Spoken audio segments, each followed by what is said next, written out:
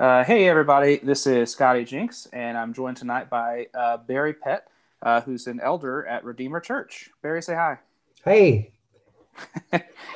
Tonight, George is feeling under the weather, so Isaiah chapters 59 and 60 will be Barry and I going over by ourselves. So tonight, what we want to do is look at these two chapters. So we're getting pretty close. Isaiah, according to my Bible, has 66 chapters. So we're in the home stretch here, and that means as things start to close, we have. I want to say that this is our fourth to last episode for the Isaiah series. Barry, it's your first time joining us, and yeah, so that means we want to give you the pleasure of going first with each of our segments. But I forgot to mention the name of the podcast. So this is Radical Reflections from Reading Rightly, and I forgot to say Redeemer. So those are the 5 R's of the 5 R's, and let's go ahead and start with our first impressions. Barry, what would you like to share about your first meeting with chapters 59 and 60? yeah. I guess for me, the what struck me, and especially putting the two chapters together, was to me it's just a beautiful portrayal of the gospel. That you have all of the elements whenever you think about, whether you're using, the sinfulness of man and the and salvation, the gospel story, and reconciliation and restoration of things. You see all of that wrapped up in these two chapters. In 59, you certainly see the sufficiency of Christ. You sort of link the things of the sinfulness of man, but then you see the sacrifice of Christ, and then follow it up with 60, which is all of this imagery of the future kingdom and heavenly kingdom, and so we see the restoration of things. So all of the elements of the gospel story are in these two chapters, very beautifully written. Yeah, that's a great point. Barry, you actually taught me to present the gospel, starting with brokenness. And I think 59 is a really good picture. Particularly the first part of 59 is a good picture of that brokenness, the need for a savior, and especially showing, what it looks like for people to do what comes natural. And then 60 is, the Lord, the Lord making promises and fulfilling those promises and showing how he's gonna unbreak all those things. So that's because what I was going to say was that 59 is, on the sad side. It's you look at it and you get disappointed in the people of God, which is a picture of us. So we get disappointed in ourselves, only to find out how God responds is overwhelmingly positive. He's so full of goodness and so full of love for us. There is a whole lot of encouragement. So I'm really glad we're doing these two chapters together, because 59 on its own would have been a real downer. So with that, let's go ahead and dive in. Isaiah chapter 59, I'll go ahead and start reading it. Mm-hmm. And when we get to the end of the first, let's say 2 verses, then we'll take a pause to talk about what we've heard. So let me go ahead now and say, "Behold, the Lord's hand is not shortened, that it cannot save, or his ear dull, that it cannot hear. But your iniquities have made a separation between you and your God, and your sins have hidden his face from you, so that he does not hear." Now, before this slow go of Isaiah, I previously only knew of one verse in the Bible that talked about God not hearing prayers, and that's coming out of the New Testament. But this is actually the second reference that God's made in Isaiah to literally shutting his ears to people's prayers. And that's a terrible place to be. I am terrified to think that God might not hear my prayers. Yeah, I guess when I saw it, I think to me, these first 2 verses kind of almost in some ways kind of set up the whole thing. That you see again. We talk about what I talk about the salvation story. The first one is we see the sufficiency of God. It is not, his arm is not too weak to save. His ear is not too deaf. It says, but here's what's really going on. Your iniquities are what separate you from God, and your sins have hidden his face.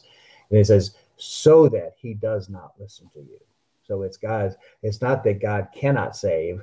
It's not that he can't hear because of your sin. Because of sin, he chooses not to. And then it goes into this lengthy thing of like, this is why he doesn't listen, because this is, and it goes on and on and on and on of all of these things. So it kind of sets up this, to me, I think the two verses really kind of set up, particularly all of 59, really well. And the rest of it is just really an explanation of, I guess, 3 through around 14, or I think it shifts around 15, where all of a sudden it's just depravity, depravity, depravity. And because of this is what I've done. And there is a beautiful redemption part of this later in the chapter that does bring some like, oh, whew, thank God we have a savior, right? Right. So that's why I guess I saw that the first two verses are really critical to this whole thing. Yeah, it is really interesting that he talks about God first, and then talks about humanity in relation to God, because typically you would hear a story like this, it would simply start with man and all of man's flaws. But you're right, we start with God and his lack of flaws.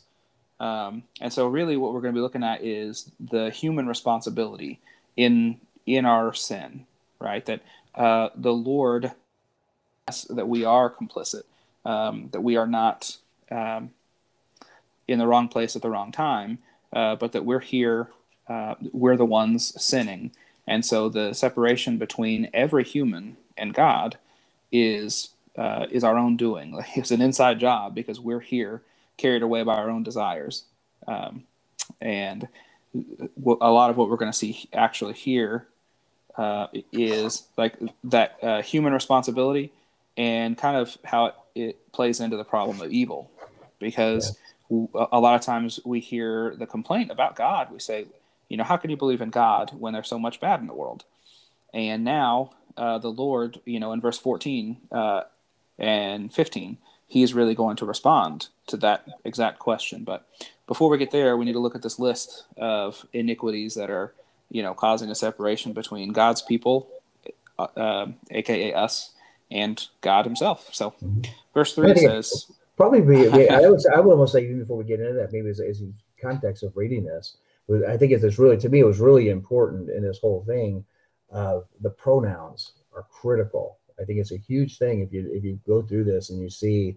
At first, it kind of struck me like, wow, why he seems kind of like, what are you doing here?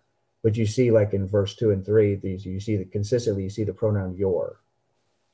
Starting verse 4, you have the no one, and then it switches to they. Verse 6 switches to their.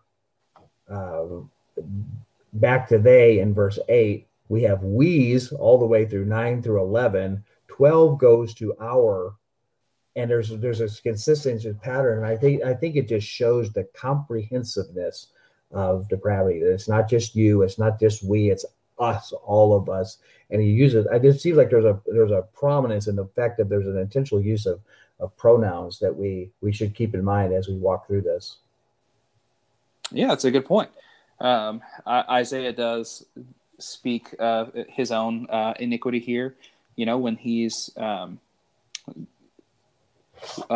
given these answers and says he's not pointing the finger at someone else. At the end of the last chapter, he was talking about a particular group of sinners, or a particular way of sinning that people were. He doesn't use that same kind of language, right? He sticks with the your, throughout chapter 58, and so here, it is a lot more inclusive. Yeah. So then he starts off. He says, "For your hands are defiled with blood, and your fingers with iniquity. Your lips have spoken lies, and your tongue mutters wickedness. No one enters suit justly. No one goes to law honestly. They rely on empty pleas, and they speak lies. They conceive mischief and give birth to iniquity."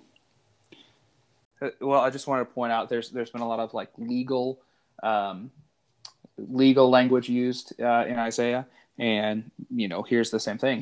He says that people aren't even using the law correctly, they're taking someone to court over something they shouldn't.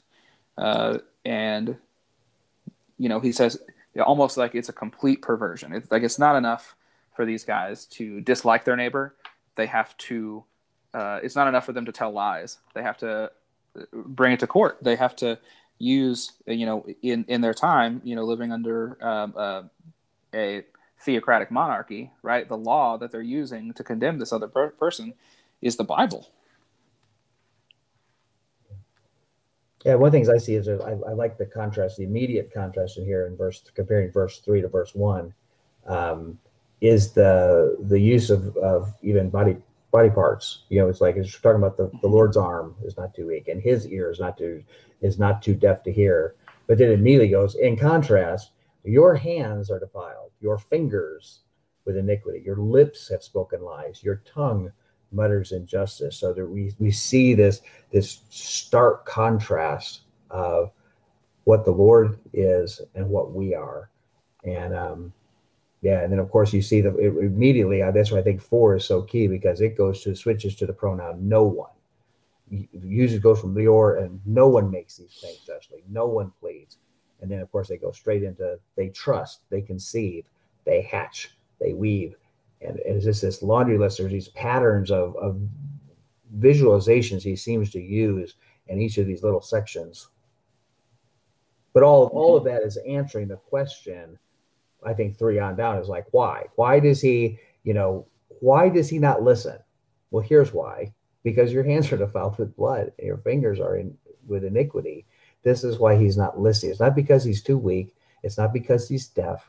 It's because this is why. And that sets up the whole redemption story that we see a little later, because so I think that's the beauty of this. But I think these word pictures of these things are kind of cool imagery. And I just want to point out that the way that conceive rhymed with weave, the way you were pointing it out just now, sounds like you might be working on like Christian rap. I think maybe if you toy with that a little bit more, you could be going somewhere. So let's go ahead and talk about what they hatch, because verse 5 says, they hatch adder's eggs, they weave the spider's web. He who eats their eggs dies. And from one that is crushed, a viper is hatched. Their webs will not serve as clothing. Men will not cover themselves with what they make. Their works are works of iniquity. The deeds of violence are in their hands. So the whole idea of the hatching and the weaving is that they're working hard, right? They're breaking a sweat and putting their elbow grease into how hard they're sinning, right? And they're not producing anything that anybody wants. They're working hard, but they've got nothing to show for it except a bunch of hurt people. Yeah, I think you see that the parallel in verse 4 and 5, where it's talking about what they do. They trust, they conceive, they hatch, they weave, and then you go to verse 6. This is what the fruit of all this labor is. Their webs, because they do these things, their webs can't do this. Their works are sinful. Their feet run. Their thoughts, all of these things that so you see, here's what they're doing. And then this is what the fruit of that, and none of that, it's bad all the way around. Mm-hmm. Yeah, almost like a bad pickup line. Are you tired? Because your feet have been running to evil all day. And with that, verse 7 says, their feet run to evil. They're swift to shed innocent blood. Their thoughts are thoughts of iniquity. Desolation and destruction are in their highways. He says, the way of peace they do not know, and there's no justice in their paths. They have made their roads crooked. No one who treads on them knows peace. So I think, I'm reminded of the saying, no Jesus, no peace, comma, no Jesus, no peace. And of course, one of those has a K and a W. Right. Because that seems to be the heart of the saying, seems to be this verse, right? There was a way to peace. There was a highway. The Lord made things easy, and instead they've carved their own path. They've stepped off the path of peace, and they don't know how to get back. And I think you also, what you see here is the not only this a picture of the comprehensiveness of sin, not only in the comprehensive of who's in sin, like we all do it, you do it, they do it, we do it, everyone does it, but not only the comprehensive of who does it, but the comprehensive of our sin. You see, like even I think in 6 and 7 particularly, their works, there's what they do, their feet, their body, everything that happens with their body, even their thoughts are corrupted. Sin, there's no part of us that sin has not corrupted. And I think the imagery and the poetry in here is just to show the comprehensive invasiveness of sin in our lives. There is no part of our being, physical, spiritual, mental, emotional, psychological, anyway, that sin has not distorted, destroyed, and produced carnage. Right. So it's no wonder that that there's no justice. Right. It's no wonder that there's no peace, because everyone is entirely sinful. So then, if we can move on to verse 9 and 10, he says, "Therefore justice is far from us, and righteousness does not overtake us." So there's that us you were mentioning, Barry. We hope for light, and behold darkness. And for brightness, but we walk in gloom. We grope for the wall like the blind. We grope like those who have no eyes. We stumble at noon, as in the twilight. Among those in full vigor, we are like dead men. So he's comparing himself to others, or he's comparing ourselves, you could say, to others, and saying that there's a big difference. He says the way that we are living is not matching the way of the world. He says that the best of times are not best for us. The Lord has provided all of this light for us, right? And so here's the body part imagery you mentioned, blind and having no eyes. Like it wasn't enough for him to say that they're blind. He says they're eyeless. Yeah. And basically they're hoping and they're groping, but they're not able to get their hands on anything good. And the verse 8, talked about the way that they're walking, and verse 9 and 10 is talking about how they can't even walk in a straight line, right? They're so disoriented. And that's really the picture that I'm getting, is of somebody who doesn't know which way is left and which way is right. Yeah. I think when I look at those, I think you always look for connecting words. When you look at pieces, always pay attention to the connecting words. And therefore you see in 9, that word therefore means that we're taking a shift here. I think it seems like that reflects there's a cause-effect relationship that we see that through basically 3 through 7 is the cause, and then 3 through 8 is the cause, and then we say 9. Now here's the effect, because of all of this, and 9 is almost kind of like a reinstatement of verse 2. Here's the cause of why are you doing your iniquities, because you're doing these things. Your iniquities are separating you away from God. They've hidden His face from you. And therefore, justice is far from us, and righteousness does not reach us. All of this is now we're going to get into what the effects of our sinfulness is. And again, this vivid imagery of groping and stumbling and growling and moaning. These are all powerful words. Walking around like we're dead. These are really dark. He really wants to use his every word possible just to paint how desperate our sin condition is. And he does it pretty effectively, I think. Absolutely. So one of the big themes of the book has been that God sees things differently than we see them. And this is almost like the negative version of that. It's us seeing things because of our sin, us seeing things worse than they otherwise would be. But like you mentioned, that's that separation between us and God, that His face is hidden, which means it's no wonder justice is gone. We can't see light, and they're hoping for justice. And I think that's really The only thing almost redeeming left in the people of God at this point is that they would like justice, and they're unwilling to do anything to get there. And that's why the emphasis on this, the end of this chapter is going to be on repentance, really. And but of course, you can't make someone repent. It has to be, it has to come from inside. So, verse It probably 11. does. It does probably one thing. Other thing to point out again. I know I keep coming back to the pronoun issue, but I think it's really so important in there that pattern. Did you see just as there's a transition at 9 that we're going from the cause to the effect, there's also a shift from the they and their, that hey, this is out. It will feel like it's outside of you. And you notice from 9 to 12, the pronouns all become personal pronouns. We and our. That it's like, hey, don't think that this is them. We do this. We grope our transgressions, our sins, our transgressions. All of this is like, hey, this is you. This is us. This is all of us. And it's pretty. You can't. He doesn't leave us room to escape this. Like, well, thank God I'm not like those guys, right? Like, no, you're part of we. Yeah. Yeah, you mentioned that 9 was sort of a retelling of verse 2, but that is the primary difference, is that your becomes us. So he's really expanding verse 2 to include himself. So, yeah.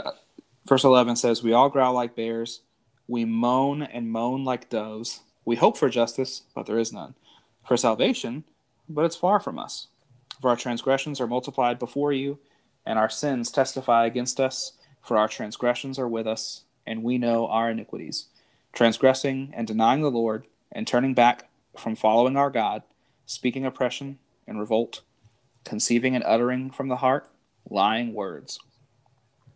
So here we see a turn, because it seems like the people do actually know what was wrong. They're able to, because of how difficult their life has been, because of their iniquities separating them from God, they've been able to see with some clarity all of these sins in their lives that have caused it. One of the things that caught me, that I think of the phrase, I say, the good news is only good news to the degree that bad news is bad news.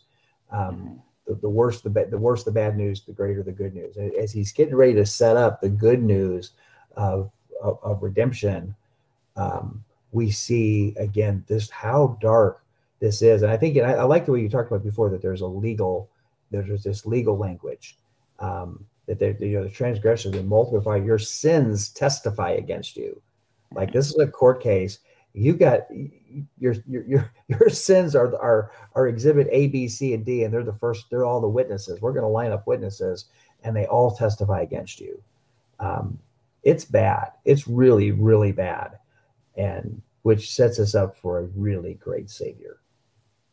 Absolutely. If somebody were in court to say, oh well, I'd like for Scotty's sins to take the stand, I think I would take any plea on the table rather than to let anybody testify. I'm sorry, our transgressions are with us, and we know our iniquities. I mean, imagine that in a court, like, okay, you got bloodstains on your shirt right now, right? You can't. There's no getting around this. There's no defense. Yeah. So this is the kind of the hopeful turn, because confession, precedes repentance, and so at this point we've gotten to the point where we're confessing our sin, or at least aware of it, and so that moves us into verse 14. He says, "Justice is turned back, and righteousness stands far away. For truth has stumbled in the public squares, and uprightness cannot enter. Truth is lacking, and he who departs from evil makes himself a prey." So I want to stop there.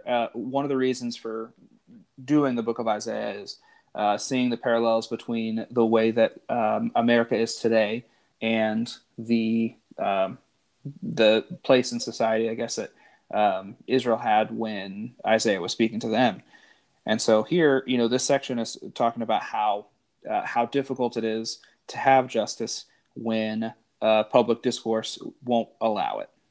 And he says here, basically, truth is lacking, and if somebody doesn't partake in the evil that everyone else is doing, then he's going to make himself a target. He says it is dangerous to go out there without properly sinning first. And he doesn't even say iniquities here. He said our transgressions are with us back in 12, but here he's talking about evil. He says if you try to keep yourself from evil, you're putting yourself in a vulnerable spot.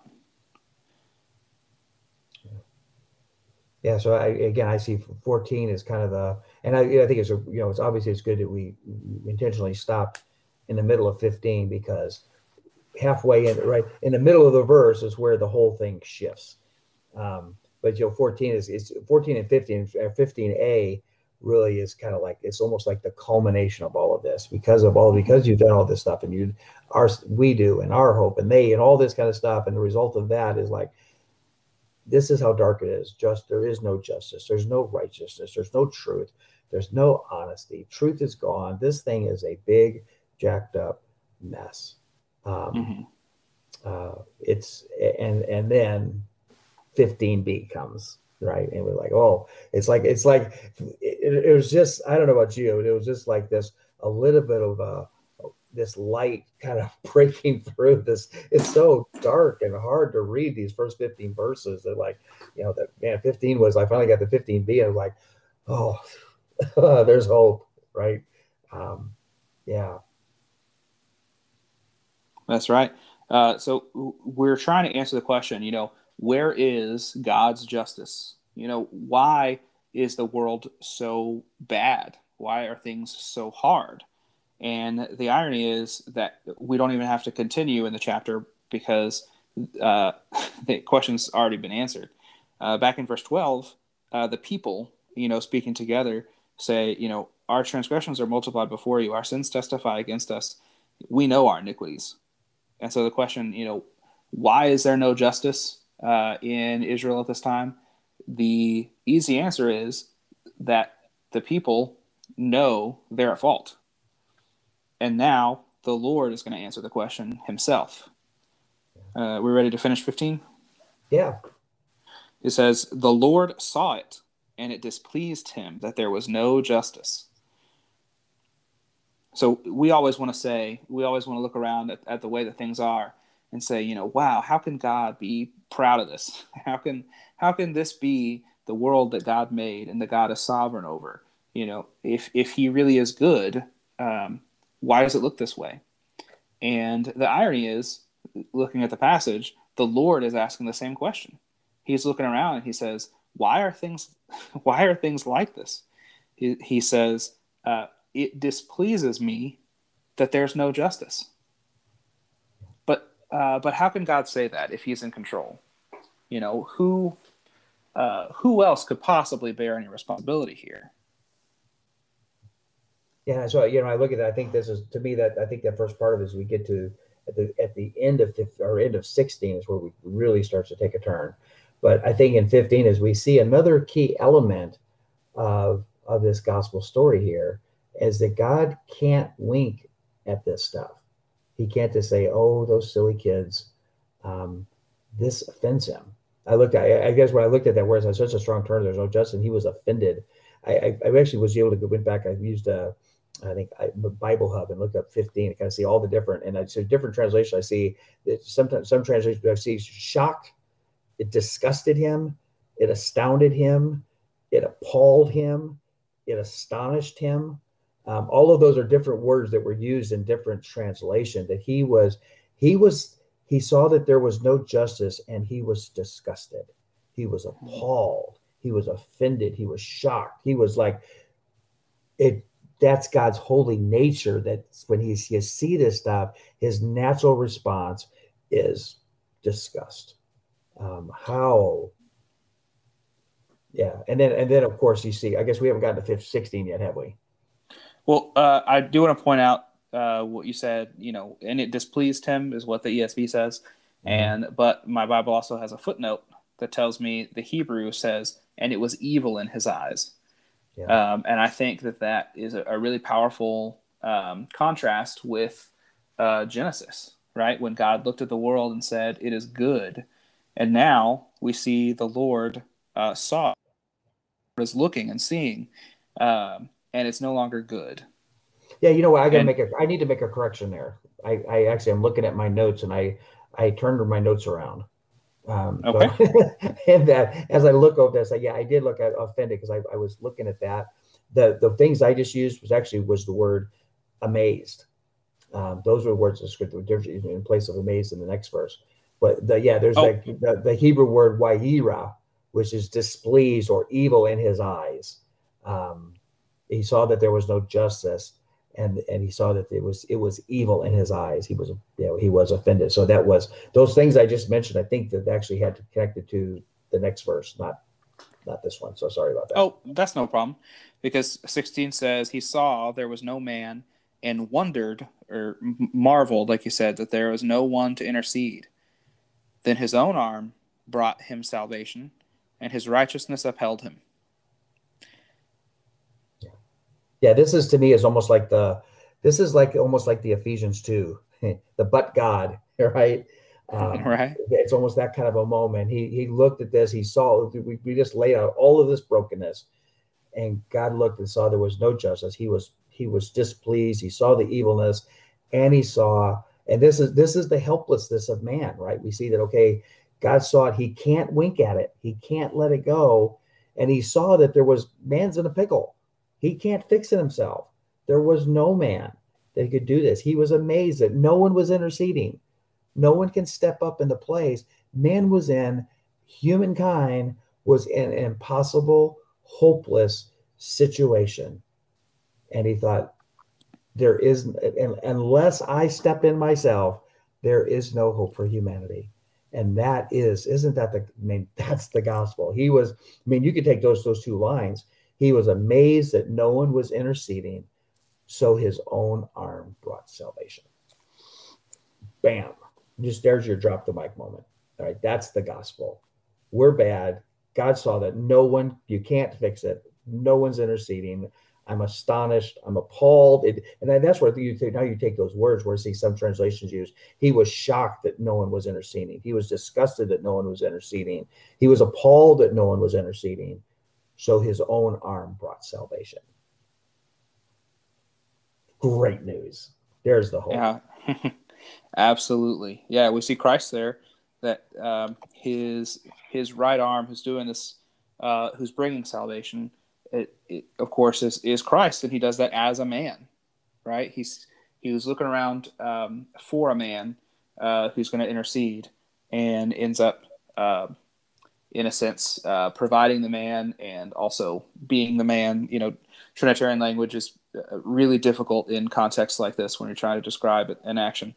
But the truth is, he's saving us himself, like you mentioned, and then we're going to talk about him attacking his enemies, which in this case, we're talking a bit of a double meaning here, right? Yeah, Verse 17 through 19. Mm-hmm. So he's explaining that sin being the enemy, sinners being something that needs to be corrected, and here people needing to be defended in a sense from themselves. But really, verse 20 is going to be the best sort of summation of what we're talking about here. But I guess we should read 17 through 19 first. Right, it says, he put on righteousness as a breastplate and a helmet of salvation on his head. So we're getting some Ephesians language here. And he says, he put on the garments of vengeance for clothing and wrapped himself in zeal. According to their deeds, so he will repay wrath to his adversaries, repayment to his enemies. To the coastlands he will render repayment. So they shall fear the name of the Lord from the west. and his glory from the rising of the sun, which is the east, if I remember. For he will come like a rushing stream, which the wind of the Lord drives. So there's no escape, right, from Christ's gaze, and also from his judgment. We saw before how all of these sins he's aware of, right? There's nothing we can do to sort of shield our sin and our identity. Who we really are is an open book for the Lord. Yeah, I think so. When I look at these things, and one of the things I always look when I look at scripture, I always try to like, what question does this phrase or this section answer? And it kind of helps me put things within the context. So when I look at 17, it's this kind of answer to me. It kind of answers the how question of 16b, where so his own arm brought salvation and his own righteousness supported him. How? Right? 17. This is how he did it. He put on righteousness as a body armor. He put on the garments. Again, now, two things. Note the change in pronouns again. Everything before was we, are, they, them. Now it's he. He did this. His enemies. All of this is him. So and so you see the combination of him bringing righteousness, and part of his bringing salvation and righteousness is judgment. There's this concept of, yes, he's saving his people, but there's also judgment, and there's as much judgment language in there as there is the salvation part of it. That's right. He makes all these distinctions between repayment and wrath, right? We have over and over again, he talks about the wealthy, and he talks about the people who have the freedom to move by sea, on the coasts, and uses that as kind of a euphemism for far away, right? That we can see through people who trade with other nations. We can see further away than we could accurately describe, or the Israelites would really have had a good handle on where we're talking to. So we see that the Lord is his reach is far. We talked about how earlier that peace was far away, right? That righteousness was too far away for us to reach out and grab it. And he says, but now things are shifting, and so that the Lord, his judgment and salvation are right here. And that leads us to verse 20. He says, and a Redeemer will come to Zion, to those in Jacob who turn from transgression, declares the Lord. So that's where we see repentance happening, the person who's turning from their transgression. He says everyone knows about their transgressions. We covered that already. And there's an additional step, because somebody can know their sin really well. They can see all of the traps that they fall into and not turn from them. You can confess that what you're doing is wrong and then continue. So what he's saying here, he says, I'm going to redeem those who turn away from their transgressions. And that's the beautiful. We see that other element of the gospel story of the repentance, which is a turning. That there's obviously, as you look through 18 and 19, you see the salvation, the judgment part of salvation, of making wrongs, judgment and fear. He's a just God, so he has to do this stuff. But we do see that for those who turn, and of course we know that we don't even, our turning is not us. Which I think we even see a little bit in verse 21. We see what, this is what I will do. But yeah, certainly the repentance element is beautifully there in 20. That's right. And so it's kind of reminiscent of like Numbers 22, when the Lord sends serpents, and they're biting everyone. And then he tells Moses to create a bronze serpent, and that by to the serpent who's being held up in the air, they can be healed.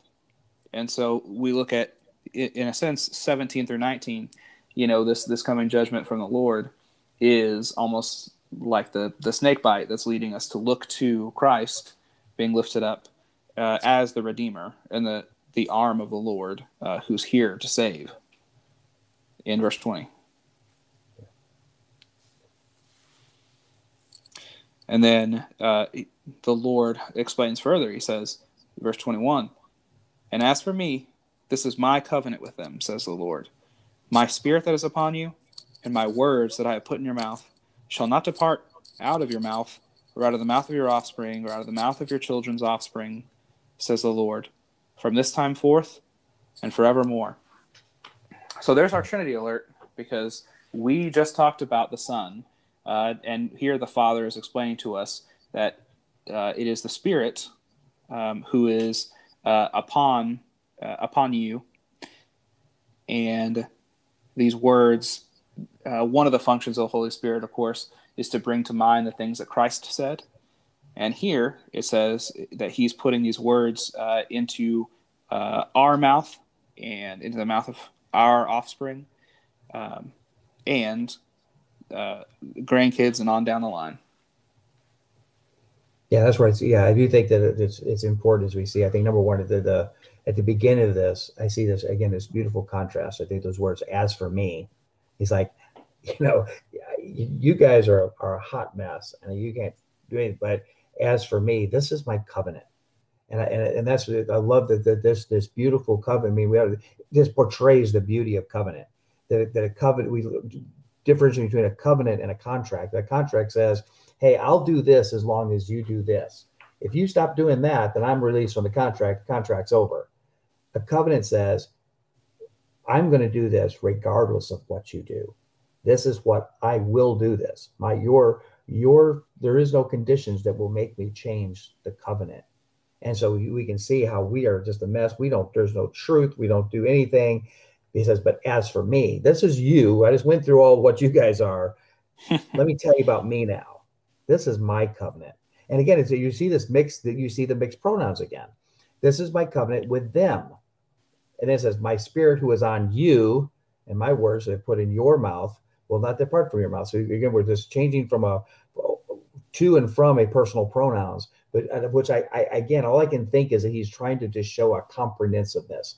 If he just uses a personal pronoun, it's like, well, other people, well, I guess he's just talking to you, so it doesn't involve me. You can personally read it and say, well, I guess it's just them. But by mixing them together, it's like, no, it's as we would say in Texas, it's all y'all. Right? It's all of you. It's you, it's them, it's us, it's all of you.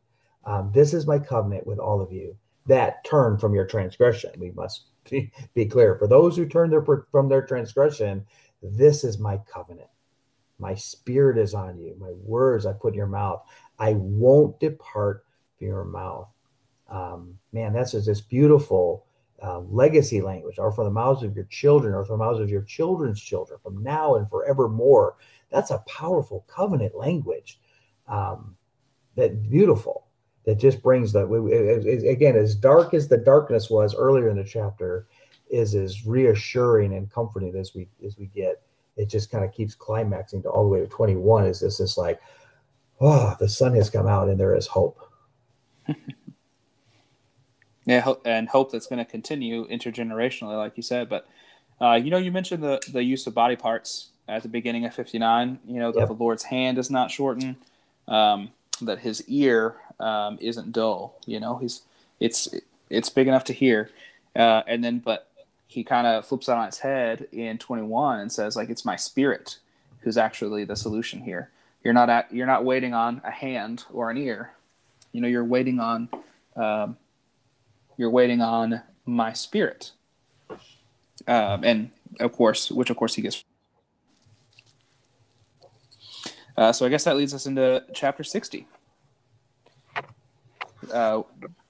which starts off by saying, "Arise, shine, for your light has come, and for behold, darkness shall cover the earth, and thick darkness the people.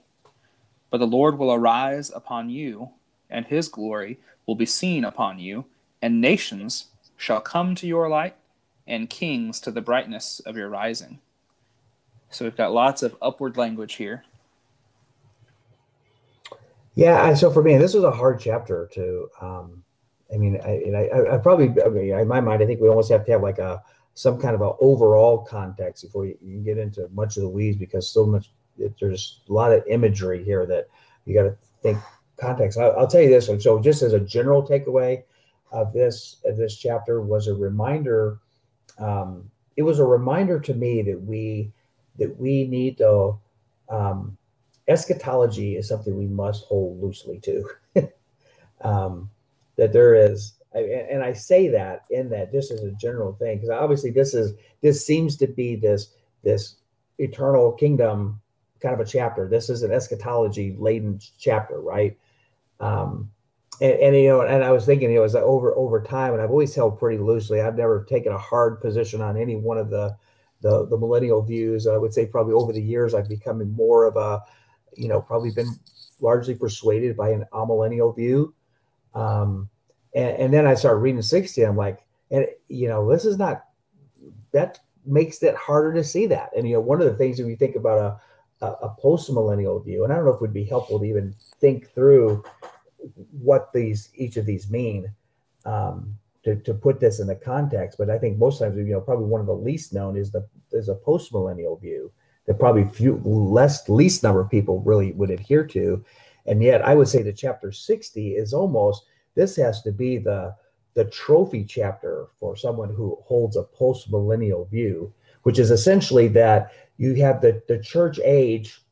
It goes from darkness, but it increases in light and keeps getting better until you get to this actual kind of a golden age of the church is reigning, and righteousness covers the earth, and it's still here, and there's still sinful people. This is not no sin yet.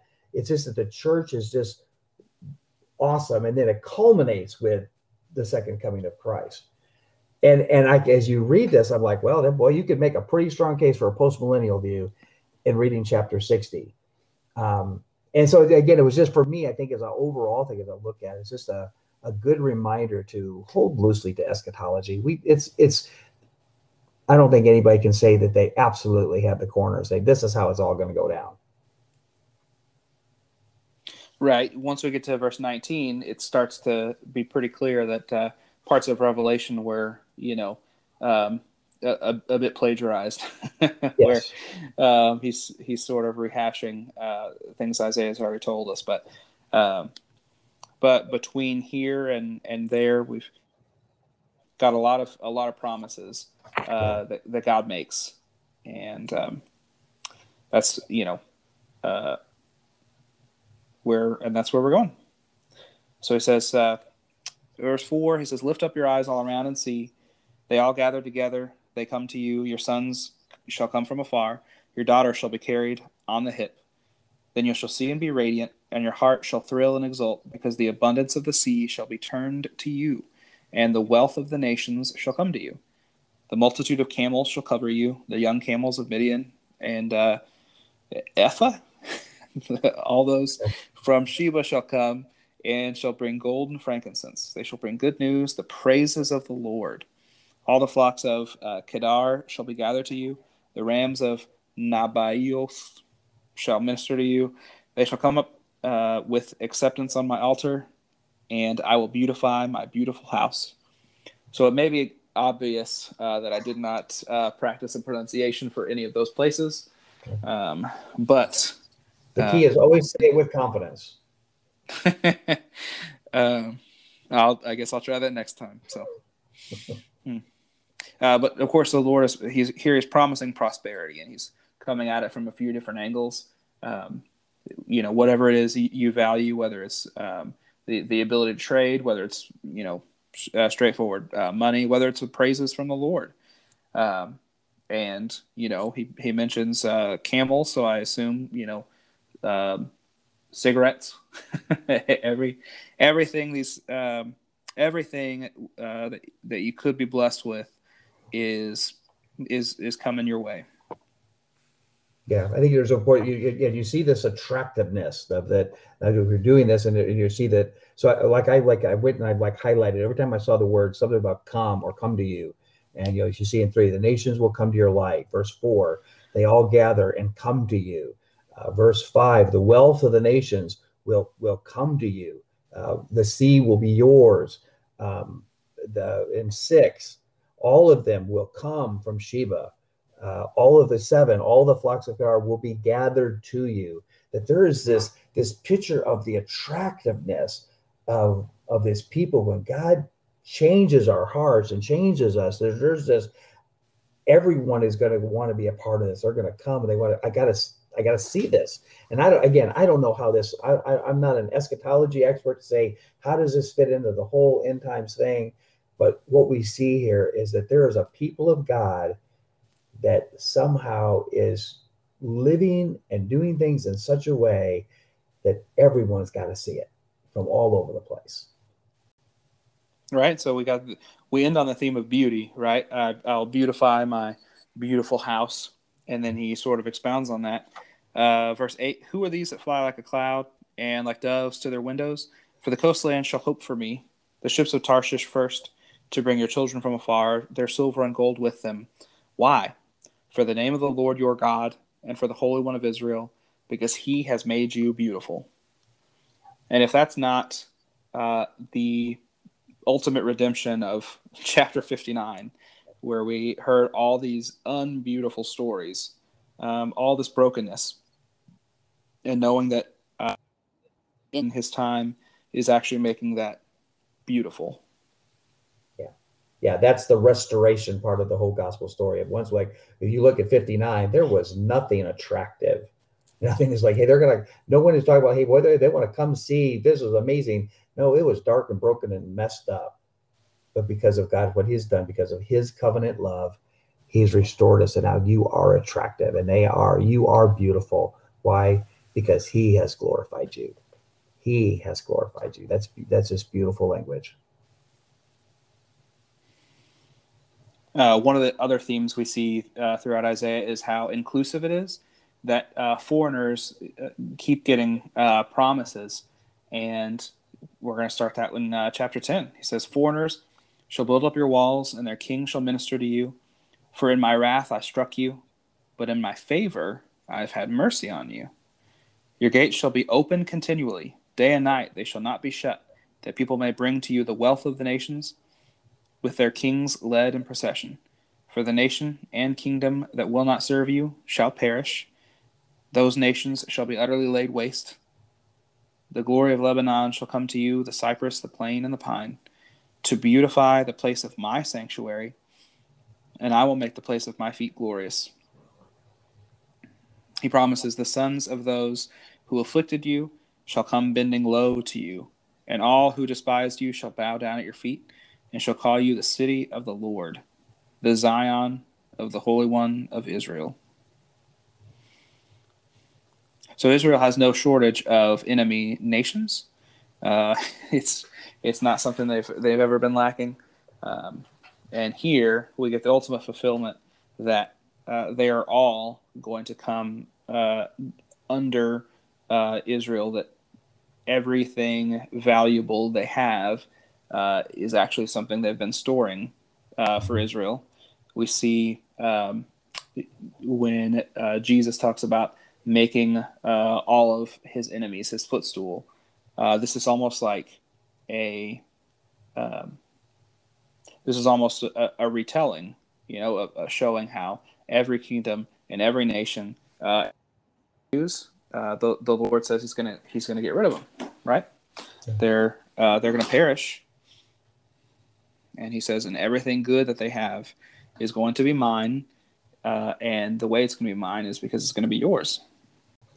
So, yeah, I think in here you're seeing this, I think two things. One is obviously this is almost like a fulfilling of the Abrahamic covenant, right? He's like, remember all the things I promised Abraham, but this is it. Here it is. And of course, then you mix it with the New Testament where it says, hey, we're not talking about literal Israel, the true Israel is those who have turned. Those are what they've got the receivers that this is the true Israel. They're the ones that's the light. Now, again, I think, and I don't know, we don't necessarily have to hope this isn't a place where we have to put a bow on top of everything that can be messy and we can say, wow, what do you do with this? Because in here, one of the things that I struggle with, and I don't know that I have a way of reconciling that yet. Of this, you have this thing of God's people. There seems to be this restored. Hey, He's done this, and we're all almost like this glorified people. But yet, there's still an us and them. There's still foreigners who will build your walls. There's still these nations that will serve you. There's this conflict of us and them, and we don't typically think, when we think in terms of eschatology, of an us and them. Like there's this grand chasm, right? We're no sin, and then there's judgment, and yet it appears that there's this intermingling, and I'm not going to, you may have a better feel for it, or I'm sure there's wiser people that would just be jumping in to say, I got it. To me, it's rather messy, and and I can live with that. What we know is that there is a time that we will be glorified. How that all happens, what it will look like exactly, I don't know. But as long as I'm on the us and not them, I'm good. Perfect. So then verse 15, he says, whereas you've been forsaken and hated, with no one passing through, I will make you majestic forever, a joy from age to age. You shall suck the milk of nations. You shall nurse at the breast of kings. And you shall know that I, the Lord, am your Savior and your Redeemer, the mighty one of Jacob. So what's the point of all this prosperity? God boils it down to an explanation that it's to show off his worth. It's to show that he's the Savior, he's the Redeemer. And so there's no way to look at it where the end result is Israel having stuff. There's no end where Israel is proud of themselves, because we're always looking to the Lord. And he says, verse 15, where you've been forsaken and hated, with no one passing through. I think about like a ghost town in a movie where, they say, well, once the interstate came through, nobody comes through here anymore, and so everybody's slowly leaving the town. And that's exactly how Israel felt. And we see that the Lord doesn't see things the way we do. I've been thinking about how if somebody was watching Abraham's life and they saw, they watched him for 100 years and thought, wow, this Abraham guy is kind of a loser. He's got no family. He's got no heir to pass on all of his stuff to. He really didn't do a great job, or he must not be blessed in this or that way. But we know that the Lord doesn't see things that way, because his job, verse 9, 60 verse 9, says, because he has made you beautiful, right? Everyone is bringing all of these things to Israel because the Lord has made them beautiful, and he's a beautiful maker. And we've seen the imagery of him turning a desert into a lush and vibrant land, or even to a river, right? A place that has no water, having nothing but water. And here, the thing that he is changing and making is these forsaken and hated people, which to have him flip the perspective and say, I am the Lord your God, your Savior, your Redeemer. I am the mighty one, and I make you majestic. I think one of the languages I see here, I think is again with those patterns is of the I wills. You see throughout this from the middle on, that you say what this is God saying, hey, this is what you did. This is what, because of my covenant, this is what I will do. You want to lay out exactly what the covenant is, and you see things like in verse 10. Although I struck you with my wrath, yet I will show you mercy to you with my favor. Verse 15, I will make you an object of eternal pride. 17, I will bring gold instead of bronze. I will bring silver instead of iron. I will appoint peace as your government and righteousness as your overseers. So he's just kind of laying out, this is all the things that I'm going to do for you as part of my covenant love for you. And it just keeps, again, it just kind of this, just like 59 kind of went from this darkness to kind of kind of accelerated to this to hope. It seems like 60 is just it just keeps stacking. For every verse is a little better than the worst verse before until it's just, the end of it just, boy, is this beautiful image of, which really reflects Revelation, but I guess I'm getting ahead of ourselves again. Well, Jesus talks about how if anyone's child asks them for bread, who's going to give them a stone? And he follows it up by saying, if you who are evil know how to give good gifts, how much more does the Heavenly Father know how to give gifts to his children? And that's what we're seeing here, verse 17. He says, listen, all these nice things that you're used to, I'm going to raise the stakes. And he ups every building material that they're used to having. He says, violence shall no more be heard in your land, devastation or destruction within your borders, and you shall call your walls salvation and your gates praise. So he's talking about a period of uninterrupted prosperity. Yeah. Like he loves to give good gifts to his children. He's able to his children. And I'm reminded of this book, God's Smuggler, where Brother Andrew talks about the royal way, which is his explanation that in any given situation, there's more than one way that a Christian is allowed to act. But he would always challenge to react the way that allows God the biggest reaction. And so one instance that comes to mind is there was a beggar who came to him for money, but Brother Andrew was having money problems himself, and so was trying to explain to him that he didn't have any money to give him. And then he sees a coin on the ground, and so he uses his foot to cover up the coin so that once the beggar leaves, he can pick it up privately. And but during his conversation, he gets convicted about it and says, you know what? He moves his foot, picks up the coin, and hands it to the guy who, thanks him and leaves.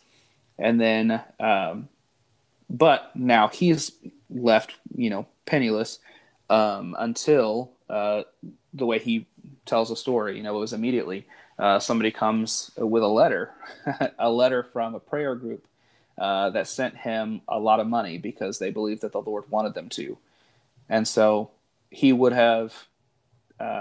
have missed out on that blessing, he believes, based on him trying to solve his own problem when he knew that the Lord, when instead he trusted that the Lord had a solution in mind that he had already been, because that's the thing about like the post. If something comes in at just the right time, that means that they put it in the mailbox earlier than that. Right. And the Lord is in control of everything. He's got every plate that spins is his plate, right? So he has everything worked out. And even when you feel like you've got such limited resources that you can't spare any for the kingdom, the Lord has resources everywhere. There is always something the Lord has that you can't see.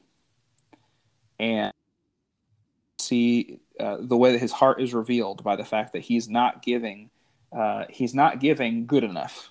He's giving abundantly. He's giving better. And so when we get into a situation where we say, does the Lord really have anything in store for me besides what limited resources he's given? And I think faith would look at a verse like this and say, maybe we should pray for and expect good things from the Lord, because he can and wants to bless us those ways. Yeah. So get us to let's get the culmination. Right. This is the good stuff. Here we go. Chapter 9, verse 19. I forgot how the Bible works here, but verse 19 says, "The sun shall be no more your light by day, nor for brightness shall the moon give you light, but the Lord will be your everlasting light, and your God will be your glory." Some texts say beauty there. which would go with the beautiful theme of this chapter. Your sun shall no more go down, nor your moon withdraw itself, for the Lord will be your everlasting light, and your days of mourning shall be ended. Your people shall all be righteous, they shall possess the land forever. And the branch of my planting, the work of my hands, that I might be glorified. The least one shall become a clan, and the smallest one a mighty nation. I am the Lord. In its time I will hasten it. Yeah. And of course, you can't read this and not automatically go to Revelation 21 and the end of the consummation of all things. And this is I don't think, John obviously was aware of this text, but that doesn't mean he wasn't just copying this and plugging it into Revelation. Sure. This was a confirmation of yes, they're seeing the same thing. And boy, what a hope this is, that we can in a day where right now, I mean, we just think about, everyone, you can't talk to anybody that everyone's like, man, things are just messed up. We've always been aware of the brokenness of our world, but it seems like everyone is like, first thing you talk to anybody, like, boy, crazy times we're in, right? Man, things sure are messed up now. And there's this, we see creation is groaning, as Romans 8 talks about, and that's good, because the groaning means that there's this time coming. We're aching for this.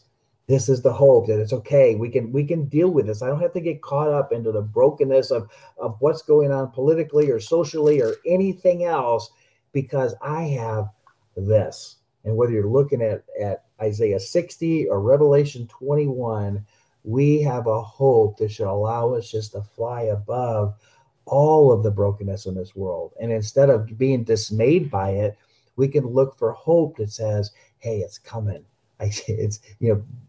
Romans uses the imagery of pregnancy. Hey, where labor pains have started, and that means a birth is coming.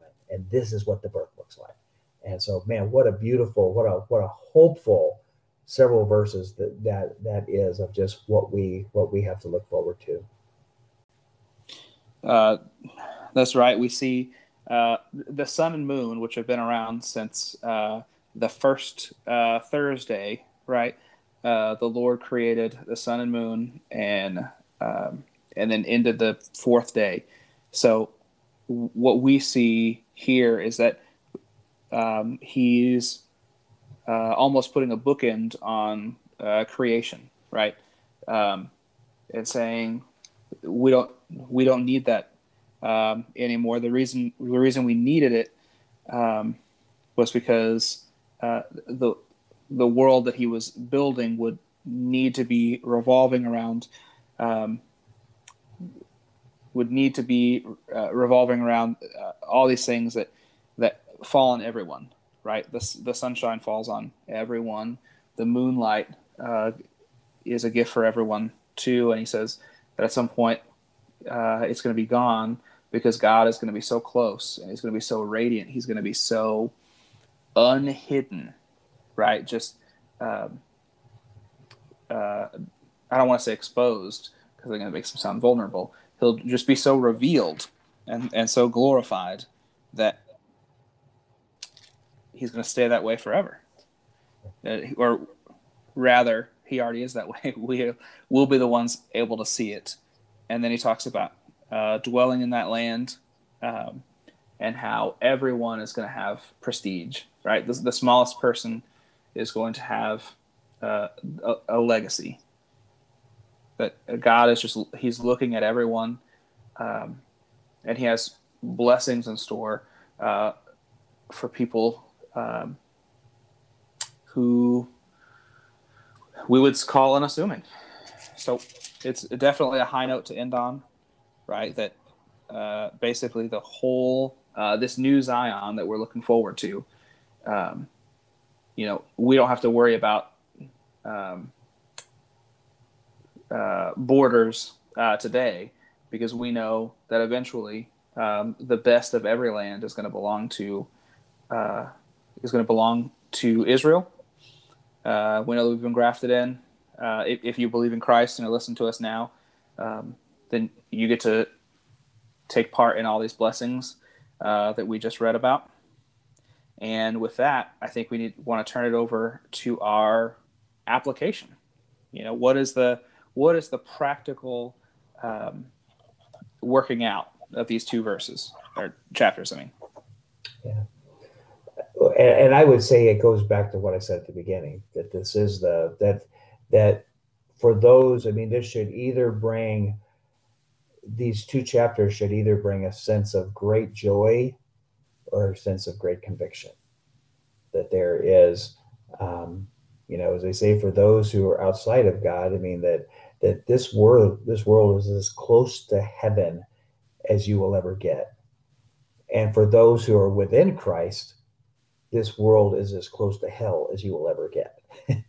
Right. And so should be a soberness and a hope that you would see that when the language of 59 is saying you and there and you, and this is you need we all need a savior. We're all broken. No one, as verse 4 says, no one makes claims justly. No one pleads honestly. And so that we would read yourself into that and to see, I need a savior. There is a hope. There's a hope beyond compare, but it only comes from those who turn and repent.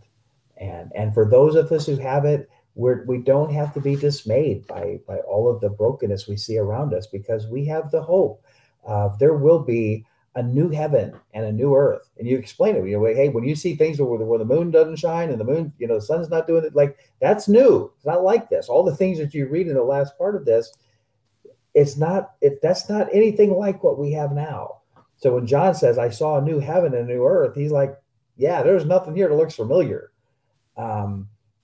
That's a great hope. So I hope that this brings great hope to those who are already followers of Christ. And I think the practical answer is in love to hear this and say, if you're not there, that this would be another warning of God speaking to you again to say, turn. There is hope for those who turn. Right. So the big emphasis in 59 on justice, right? On doing the Lord's will, which of course you can't do if you're not reading Scripture. We live in a golden age of having access to the Bible, where you have apps for Bible memory. Bibles themselves are so easy to get. And so for us, the first application, I would say, is to be familiar with the Bible, to be reading it constantly, so that you know what the Lord is calling you to, because otherwise you don't have any chance, right? We would just be lost trying to come up with God's laws on our own. But also to this justice that he's talking about, we want to stand up for other people. We want to see problems and listen in a way that's not judgmental. We want to look at things the way that God sees them and know that God is paying attention. Right? He says, here we see how sinful work doesn't clothe anyone. It doesn't feed anyone. And for that, we get to intentionally re-examine the way that we spend our time and say, what are we actually doing for others? What are we doing that's benefiting others? And so those three applications, for me, reading the Bible, taking up the cause of someone else, justice, and providing material goods for other people.